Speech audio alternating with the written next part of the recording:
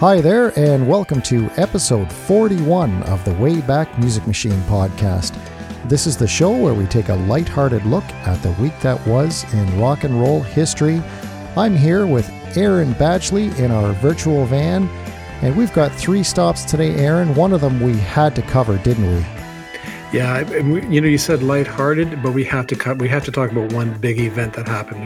We can't ignore it. No, for sure. So, let's get ready to go to Iowa on February the 3rd, 1959. And then we're going to be heading to London, England, February the 4th, 1965, for an incredible record that was set by a song that everybody knows. And finally, we're going to go to LA on February the 4th, 1977, and the release of an album that went on to become absolutely huge. One of the biggest albums of all time, in fact. So, are you ready to take a road trip? Sounds good. Let's go. It's a new year, and it's a brand new Wayback Music Machine. CD player? Check. GPS? Double check. Roll bar? They're on the way. I'm Tony Stewart. I'm Aaron Badgley. And we're getting ready for another rock and roll road trip. Are you ready, my friend? I'm always ready. Well, in that case, buckle up because it's road trip time. Tony, I think we should mention to our audience that this is an Aussie-free zone this week. It's an Aussie-free episode. No Aussie stories. Although I'm sure there must have been something that funny that happened to Aussie, but we didn't find anything. So and you know what? Maybe it's best that we don't know. I'm just saying. I'm just putting it out there. Given the stories we've talked about lately, let's let Aussie not rest in peace, but let's just have a little rest. So our first story, unfortunately, is a very sad one. This was the day the music died. We've got to go to February 3rd, 1959, and we're going to go to Iowa, Clear Lake, Iowa. So let's punch that in, and we'll be right back.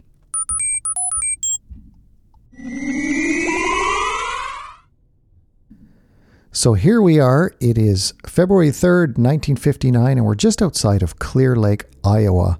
And this, I guess you could consider to be rock and roll's first great tragedy, couldn't you, Aaron?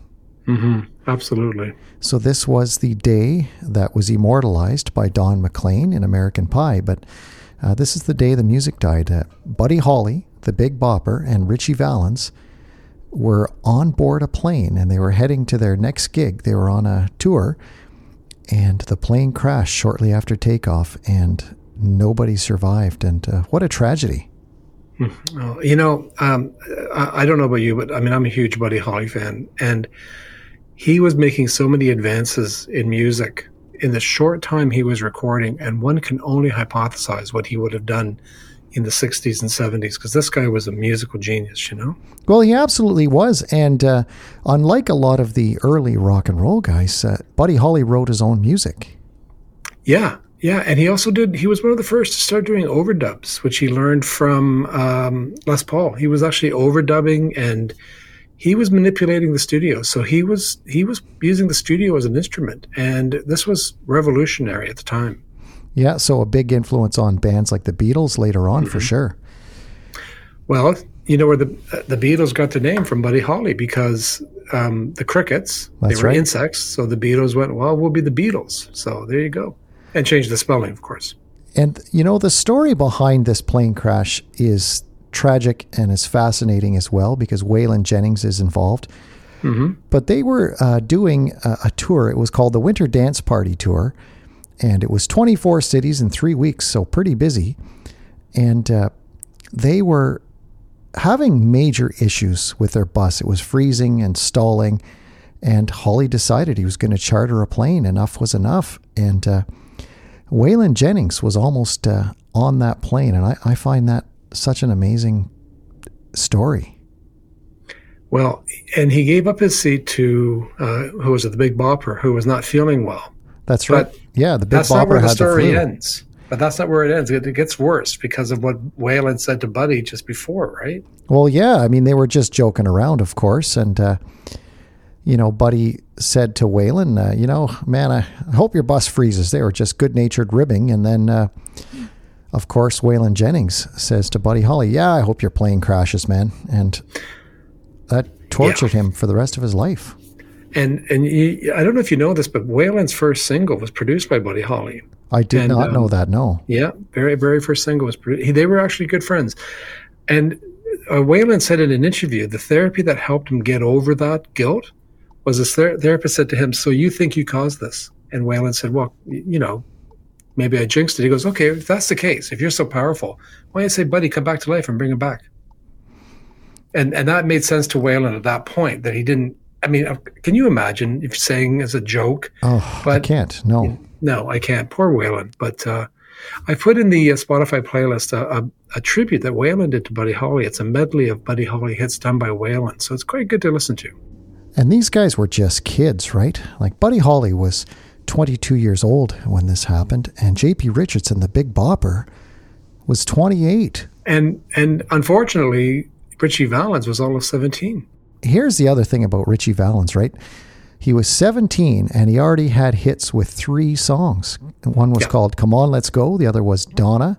And of course, La Bamba, which he is most famous for, but 17 years old.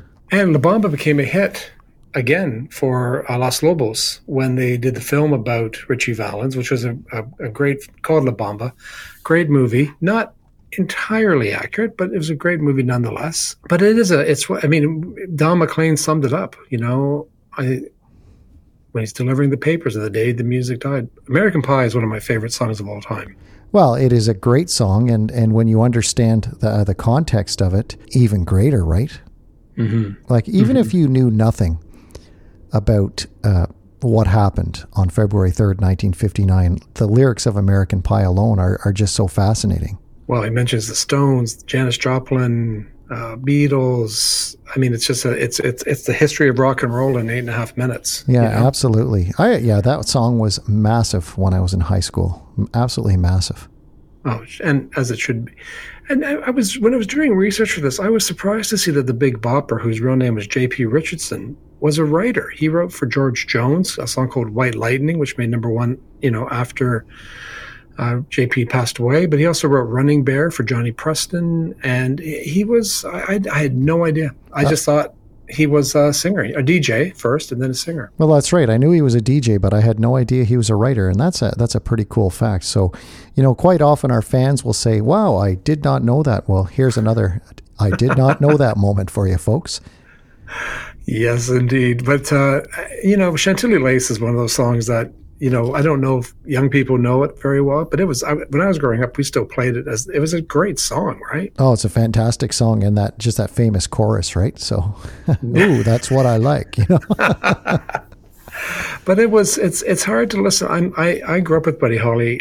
My mom had the single, That'll Be the Day. And it says on the label, it says The Crickets, which she won at her church, her local church. And she gave it to me as a kid. And I still have it. And it's the original on Coral Records, and I was always fascinated by Buddy Holly. The song That'll Be the Day, Peggy Sue got married. It's just so many, so many.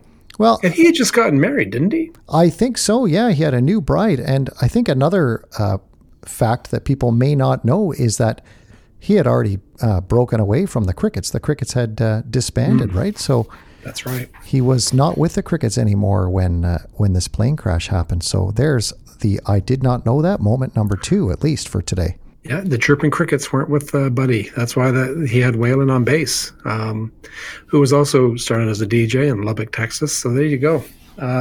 It's just, I think we had to pay tribute to the man that is Buddy Holly, because again, as much as the Elvis was an influence on the Beatles, Buddy Holly taught the Beatles that they could write their own songs. And they actually covered one of Buddy's called Words of Love, which is beautiful, a beautiful cover version. Now, the charts for this week, 1959, what did you pull up? I was shocked when I looked at it. And I'll tell you why, because #5 is a song which I don't think would be played on the radio today, a song called Stagger Lee by Lloyd Price. And I love Lloyd Price, Personality, great song. Stagger Lee, a story about a really bad man. Just all I'm going to say. Great song, but it's a pretty rough song. Well, badder than Bad Leroy Brown? Oh, much badder. Okay. much better. Connie Francis was at number 4 with My Happiness. The Crests were at number 3 with 16 Candles. Number 2, you mentioned it already, Richie Valens with Donna. And number 1, The Platters, Smoke Gets in Your Eyes. I love that song. I love that song. It's one of the finest songs. It really is. I just love that song. It's like you have that favorite sweater and it's a really cold day out and you get a cup of tea and you put that sweater, that's Smoke Gets in Your Eyes. Now, you know what I like the most about our chats when we're driving around in our virtual van is that we can cover something depressing, like the day the music died, but we can still find reason to laugh and get a good chuckle in. And that's pretty special, isn't it? 100%. I mean, you have to balance it out. And, we even find something to laugh about when we talk about Ozzy, but there you go. I mean, so let's do leg 2 of our rock and roll road trip. We're going to go to February 4th, 1965. And we're going to be talking about another band who we both love. So let's punch it in. We're going to London. Get some fish and chips.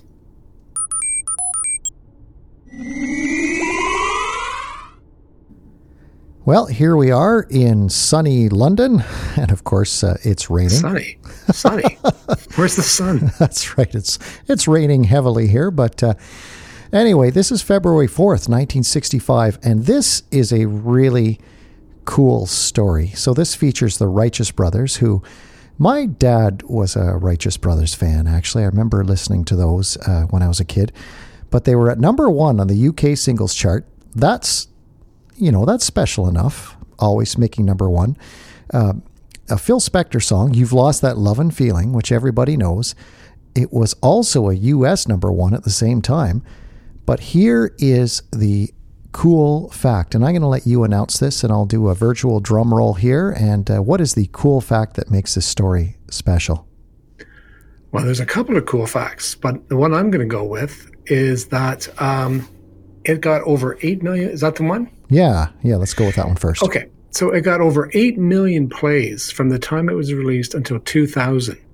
And that includes all versions of the song, not just the Righteous Brothers. But remember, folks, that's radio plays. That's not Spotify or iTunes or all that. It's radio play. I think that's a cool fact. And can I give the other one too, Tony? Yeah, go ahead. I thought this was amazing. And I didn't know it until I read your notes and I did some research. I did not know it was inspired by Baby, I Need Your Loving by the Four Tops. Yeah, isn't that a cool fact? I just love that. Does it make sense to you when you hear that? It does, actually. Yeah. Does it really? Yeah. Musically, it absolutely does. Now, I'm going to add one little fact on there, and that goes to what you were saying about being played over 8 million times. That makes it the most played song in the 20th century. So there's your other I did not know that moment, folks. Well, I mean, and is there a wedding? No, just kidding. It's not a wedding song. I was just joking. Wouldn't that be a terrible dance? That's right. Bride and groom have picked You've Lost That Lovin' Feeling. Sorry. White wedding, and then You've Lost That Lovin' Feeling. Yeah. Maybe every breath she takes, or every breath exactly. you take. Yeah.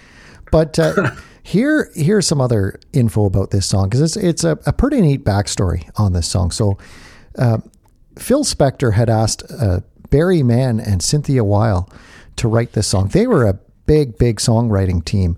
And Spector contributed the bridge part of the song, but Mann and Weil didn't like the title at first, but Spector loved it. And so they kept the title. And I always think those kind of stories are interesting, right? Because that could have been easily changed to something else. And the Righteous Brothers got picked because they had the right vocal range for that song. So that's pretty neat. It really is. And the other thing is the production of the song. I mean, it's if you want to talk wall of sound, this is it. Phil Spector, for those of you who may not know, he was renowned for something called the wall of sound. I mean, he'd have 3 drummers and, just literally a wall of sound coming at you. And this song, perfectly, because there's very quiet moments in it, just beautiful, tender moments, and then all of a sudden, it's just like the ending is just so You know what I mean? Well, yeah. And the original version was quite a bit quicker and in a higher key. And the Righteous Brothers decided to slow it down. They brought the key down and found that sweet spot, right? And it's just right in the pocket, this song. It's a. Do you know that the Righteous Brothers really didn't like each other, right? Yeah, I heard that. Yeah, yeah. And if you ever want to watch something truly remarkably uncomfortable, watch when they get inducted into the Rock and Roll Hall of Fame. They both come on from different sides of the stage. Neither one acknowledges the other. Oh. And they thank everybody.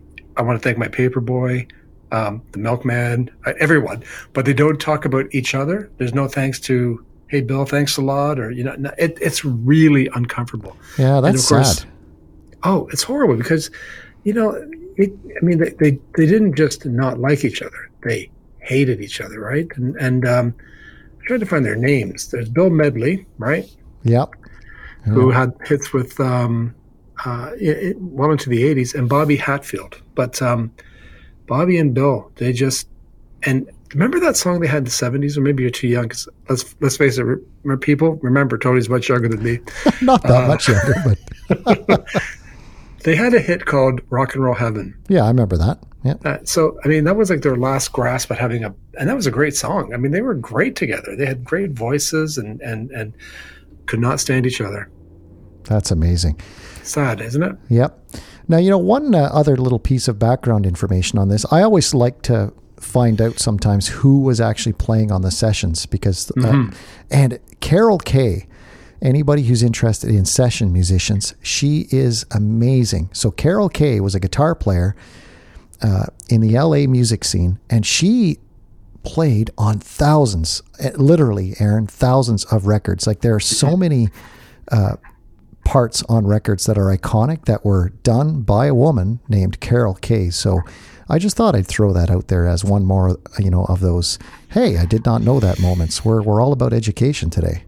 But she also, I think it's important to honor their names because they're on all these sessions and we take the music for granted. And you're a musician, Tony, so you would know this, right? Mm-hmm. I buy a record. I'm the nerd who, reads everyone who's on the record. But back in the 60s, they didn't put that information on records, right?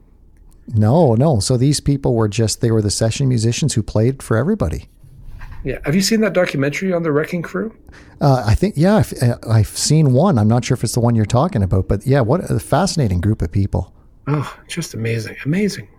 So yeah, here's to Carol. And she broke down a lot of barriers too. Bless her heart. She did. Oh, and she was an amazing player. And she was. Amazing. Just that ability to switch, styles right without any warning. Like, unbelievable. Oh, well, you have to, right? I mean, look at Glenn Campbell. I mean, you look at Glenn Campbell before he was Glenn Campbell, was a session musician. He played on Birds Records, the Monkees, and then he would do country, and he would do, so yeah, these people were remarkably talented. Well, look at Jimmy Page too, as a session musician, right? So, yeah. So is Lou Reed, if you can believe it. Oh my goodness. It's just all these really funny stories, like Elton John, same thing. Yeah, that's true. Now, what did you pick for charts though this week? Well, you know what? We were talking just before we came in, and for whatever reason, perhaps I'm blaming it on the 18 feet of snow we still have. I thought I'd do the American top albums. Then I thought, wait a minute, we're talking about England, right? So let's go England, shall we? Okay, so let's go for the top 5 in England. So number 5 was I just want people to know that when I look at the charts, I go to the original magazines which have been archived, and I'm looking right now at a record mirror from this date in 1965.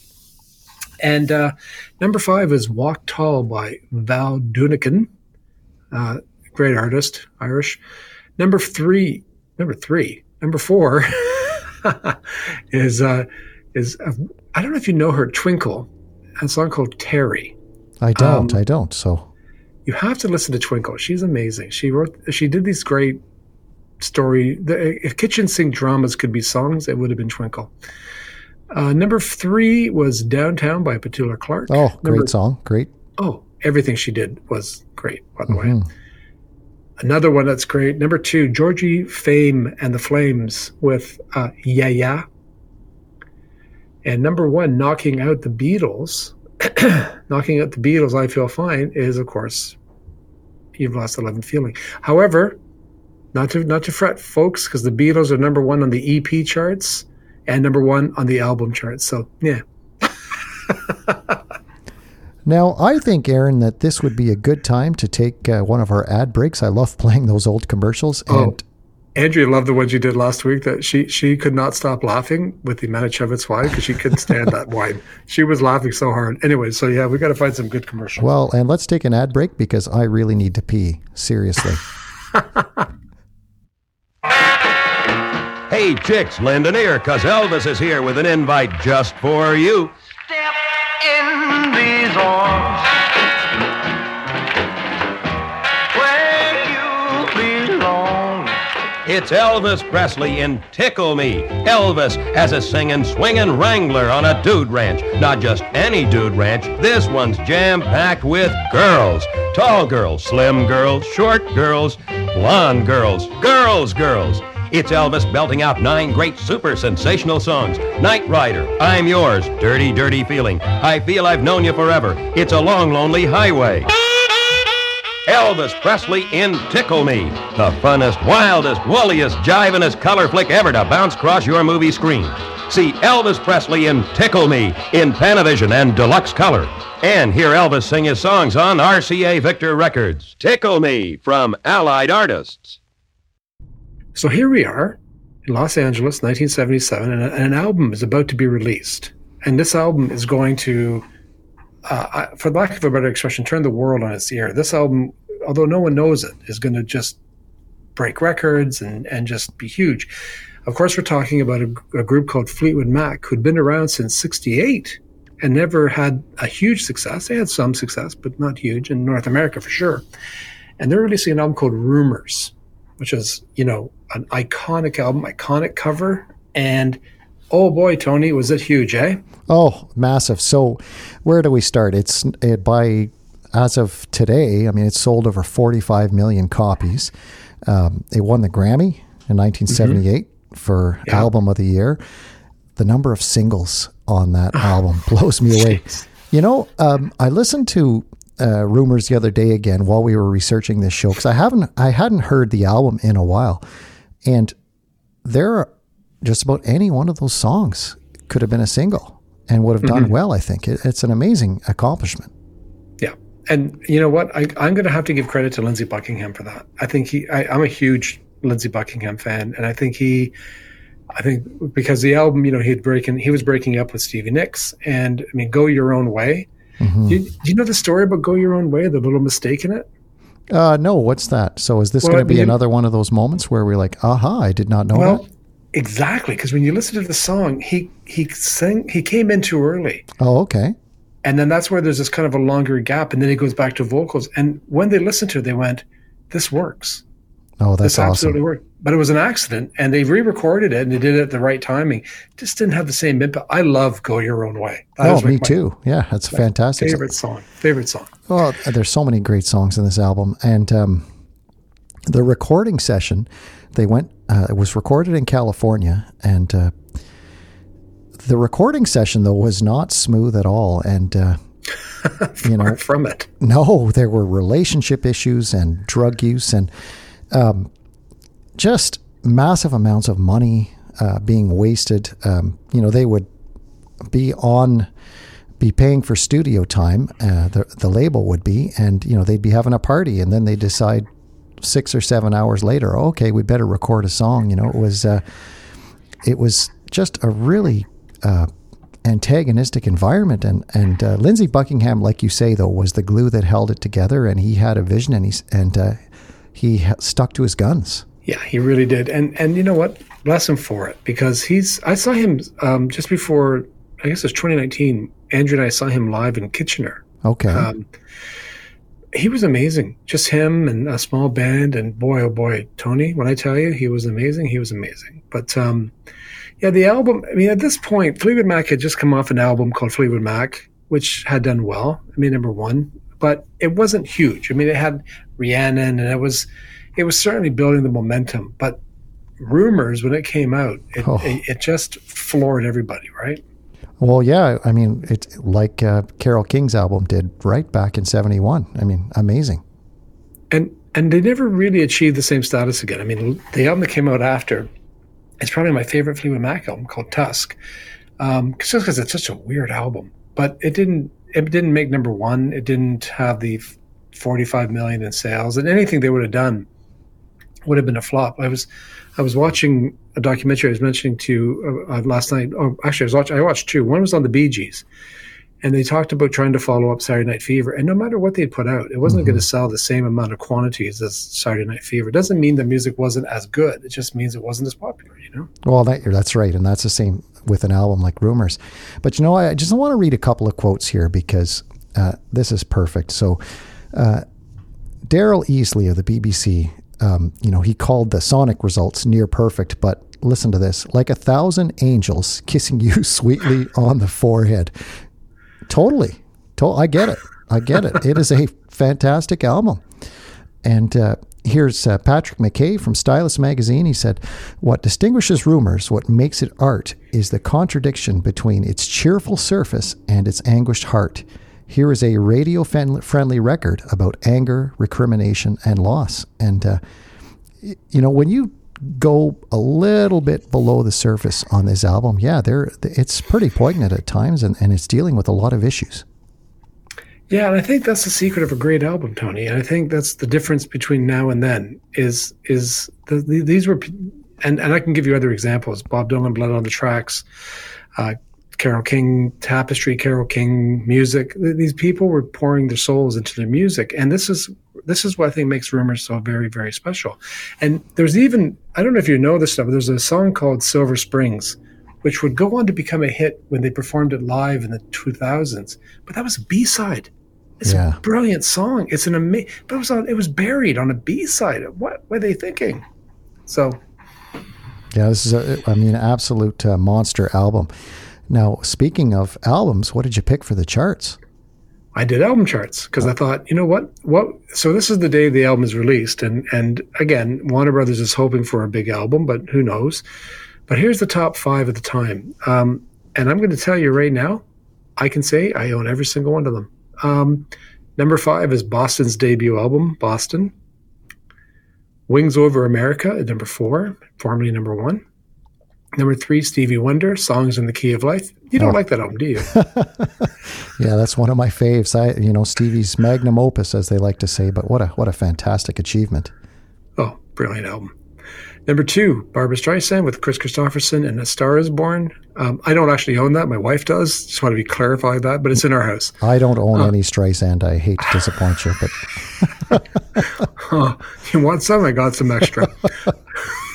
No, thank you. Just kidding, Andrew. Just kidding. Number 1, another album that we could actually do a whole show on. Oh my, yeah. Right? Hotel California by the Eagles, which was massive. And I just want to point out something. And I'm gonna stand on a soapbox for a second, okay? On this week in the top 200 in America, Paul McCartney and Wings had 4 albums in the top 200: Venus and Mars, Band on the Run, Speed of Sound, Over America. Wings were as huge in the 70s as the Beatles in the 60s. They were huge. And I don't know about Ottawa, but the local stations here who play hits from the 70s, 80s, and 90s, I've not heard a Wings song. I don't hear Silly Love Songs, Let 'Em In, My Love, Band on the Run, Jet, Junior's Farm, all hits, all number ones. So I'll get off my soapbox now. Well, and you know what? Come to think of it, you're right, because I've had Shea 106 in Ottawa here on in the truck for the last few weeks. And yeah, I haven't heard a lot of Wings at all. More Beatles than Wings, to be honest. But they were big. Well, they were huge. Yeah, Wings were massive.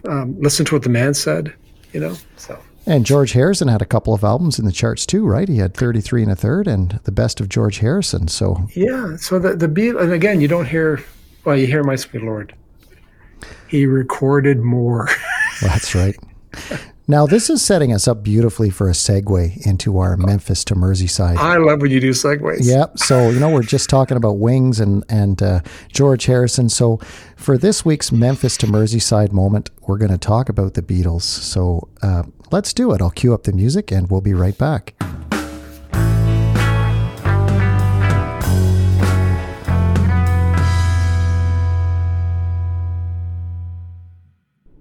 You know, the Beatles had many honors during their career, but I don't know if there's a bigger one than this one, actually. This is so cool. So NASA announced on February 1st, 2008, that Across the Universe, which I love that song, Across the Universe by the Beatles was going to be the first song ever to be beamed directly into space. So the track was going to be transmitted through the Deep Space Network. It was a network of antennas on the 40th anniversary of the song being recorded, aimed directly at the North Star, Polaris, which is 431 light years away. And Paul's response to that, well, I'll let you tell us about that, but Paul's response is classic Paul. Well, Paul said it was an amazing feat, and he added, "Well done, NASA. Send my love to the aliens. All the best, Paul." Yeah, that's classic Paul McCartney. Yeah, just an understated response for something that is absolutely huge. What an honor that is. Have you seen, and if I could find it for you, I'll send it to you. Have you seen McCartney's latest bizarre thing he did on Instagram? No, what did he do? He's discovered filters. So he's created a Swedish folk heavy metal band. And he does all the characters, and it's really funny. It's like this, well, Sweden. And it's like it's so funny. But yeah, can you imagine having the song? I mean, I can't think of a better song, to be perfectly honest. No, it's great. So somebody at NASA had good taste and had the foresight to do this, and way to go, NASA. And I just picture aliens just going, you know what? If this Earth has this kind of music, they're all right. That's right. They're worth not destroying. So today. They keep it up. They keep up the other nonsense. Well, you've seen the movie that The Day the Earth Stood Still, right? Yeah, I have. I love that. It's like, okay, folks, look, we're giving you an option here. Oh, those old B movies are fantastic. Aren't they great? Aren't they just great? Love them. So that was a big thing. It was. And we've been keeping a big secret. We've been hinting around at it for the last few weeks, but I think we can finally let the cat out of the bag, don't you think? I think go ahead. So one of our long-term goals, Aaron and I, is to make it on the radio. And we've got that goal set for ourselves, and it is happening a lot sooner than we expected. We produced a radio special, and it is going to be airing this Thursday, February 3rd, on 2 stations in the Kitchener-Waterloo area, so that's pretty cool. And why don't you tell folks about the special, Aaron? It's just so cool. Well, we're friends with a guy named Bernard Fraser, who has a band called Church of Trees, and they've been around for about 5 or 6 years, and they've put out a number of albums. And he has I love the name of the album, by the way, Pish Posh. A brand new album coming out. And so we talked to Bernard, and we talked to other people who are involved in the album, Rob Pruce from the Spoons, and I can't remember the other two, Stella Panacci and Jordan. Well, I'm going to say his name because you can't. Thank you. Jordan Zadarozny.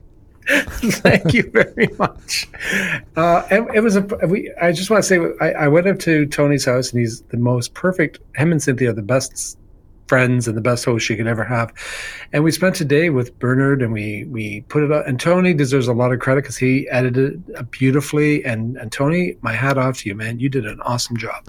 Well, thank you very much. It was a big project to edit that, and because you've got to get it down to about 49-50 minutes to allow room for commercials on the radio. But very, very happy with the finished product, and I think people are going to enjoy listening to it. And so excited, Aaron, that we're on the radio together. And I know, speaking to Bernard, that other stations will be running it next week, the week after. And so it's going to be played on a lot of stations in the U.S. and on the internet. And we're actually talking to a couple of places in Europe and England. So it's you know what, Tony? We're going to be not across the universe, but we are going to be across the world. Yeah, that's pretty awesome. And you know what? This was a fantastic road trip, Aaron, as always. Always. Yeah, I got to tell you, I've had a really busy day, so this has been the best thing that could ever happen right now. So thank you very much. Oh, you know what? It's been busy for me as well, and really enjoyed getting to chat some rock and roll history with you. Now, we would like to thank everybody out there who's allowing us into your headphones, and don't stop, folks, because our show is picking up a lot of steam, and we really love bringing it to you every week. So, until next time, Have a great week. And Aaron, you have a great week as well. And we will You too. we'll see you soon. Thanks for listening to our road trip. The music was by Rick Denis. And if you're enjoying what you're hearing, be sure to click the follow or subscribe button in your favorite podcast player. That way you'll be the first to know whenever we release a new episode. How else can people help, Aaron? They can follow us on Facebook and Instagram and check out our website. And if you think we're worth the 5 stars, please leave us a review. Thanks for hitting the road with us today, and we'll see you again soon.